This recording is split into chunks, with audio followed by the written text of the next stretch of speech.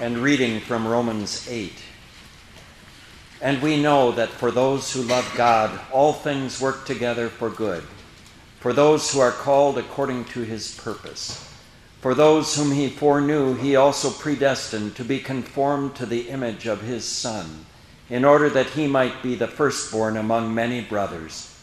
And those whom he predestined, he also called, and those whom he called, he also justified, and those whom he justified, he also glorified.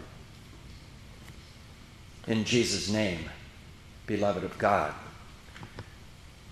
When Joseph had been raised from prisoner to ruler in Egypt, his brothers thought that he would surely want to get back at them for selling him into slavery years before.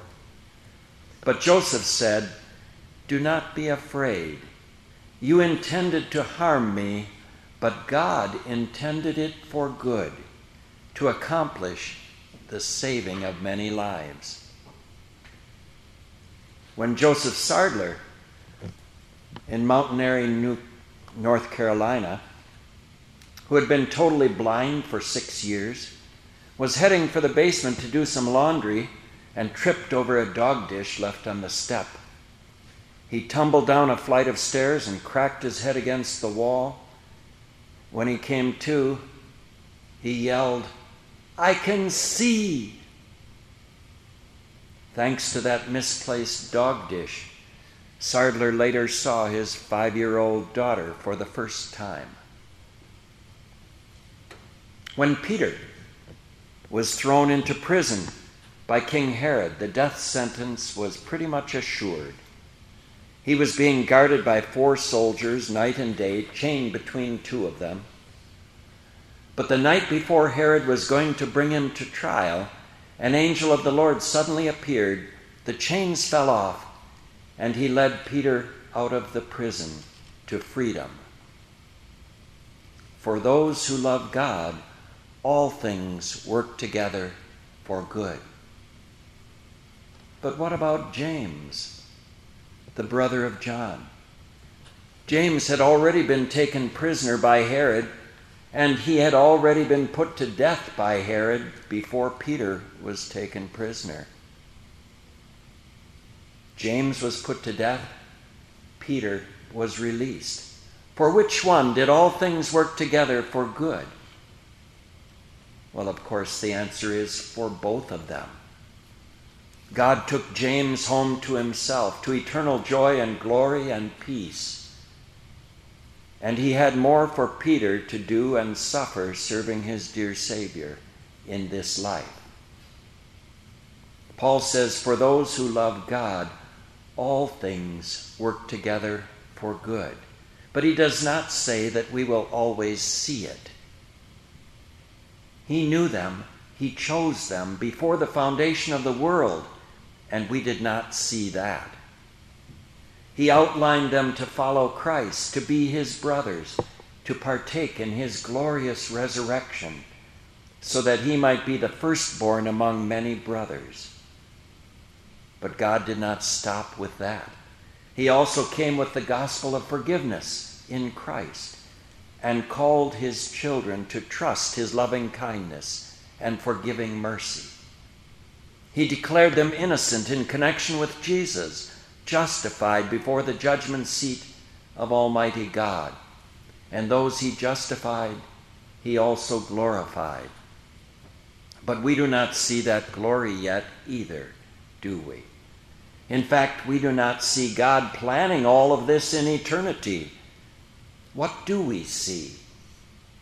We see Jesus Christ, nailed to a cross, suffering and dying for the sins of the world, for your sins and mine.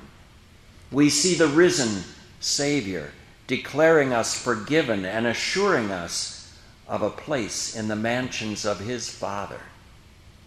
We see crosses and sickness and sorrow. We see suffering, together with the promise of sunshine and smiles and sweet relief, yes, peace from him whom Jesus told us to call our Father. Now we see dimly, but James got to see it all when he was imprisoned and executed. He got to see what we shall one day see, how our rescue was God's doing from beginning to end. How the fact that we are those who love him is all God's doing and not our great accomplishment. God works for our good in all things, and that includes the attacks of Satan, the jaws of death, the world's threats, suffering, and everything else we might fear. But good does not always mean staying in this life or immediate release from pain and sorrow. Good means being known by God, chosen to be conformed to the likeness of his Son, called, justified, and glorified. Good means ending well. No matter how dark the clouds overhead, we may be sure that God's purpose for us is eternal good. For that reason, he sacrificed his own Son, and he will carry it through. So let us ever look to him, whether we can see how God used our suffering to help others or not, whether he releases us from prison or calls us home, whether some crack on the head enables us to see the blessing showered upon us in this life, or whether, like the disciples on the way to Emmaus, our eyes are opened only to the Scriptures, to see God's promises all fulfilled in Jesus.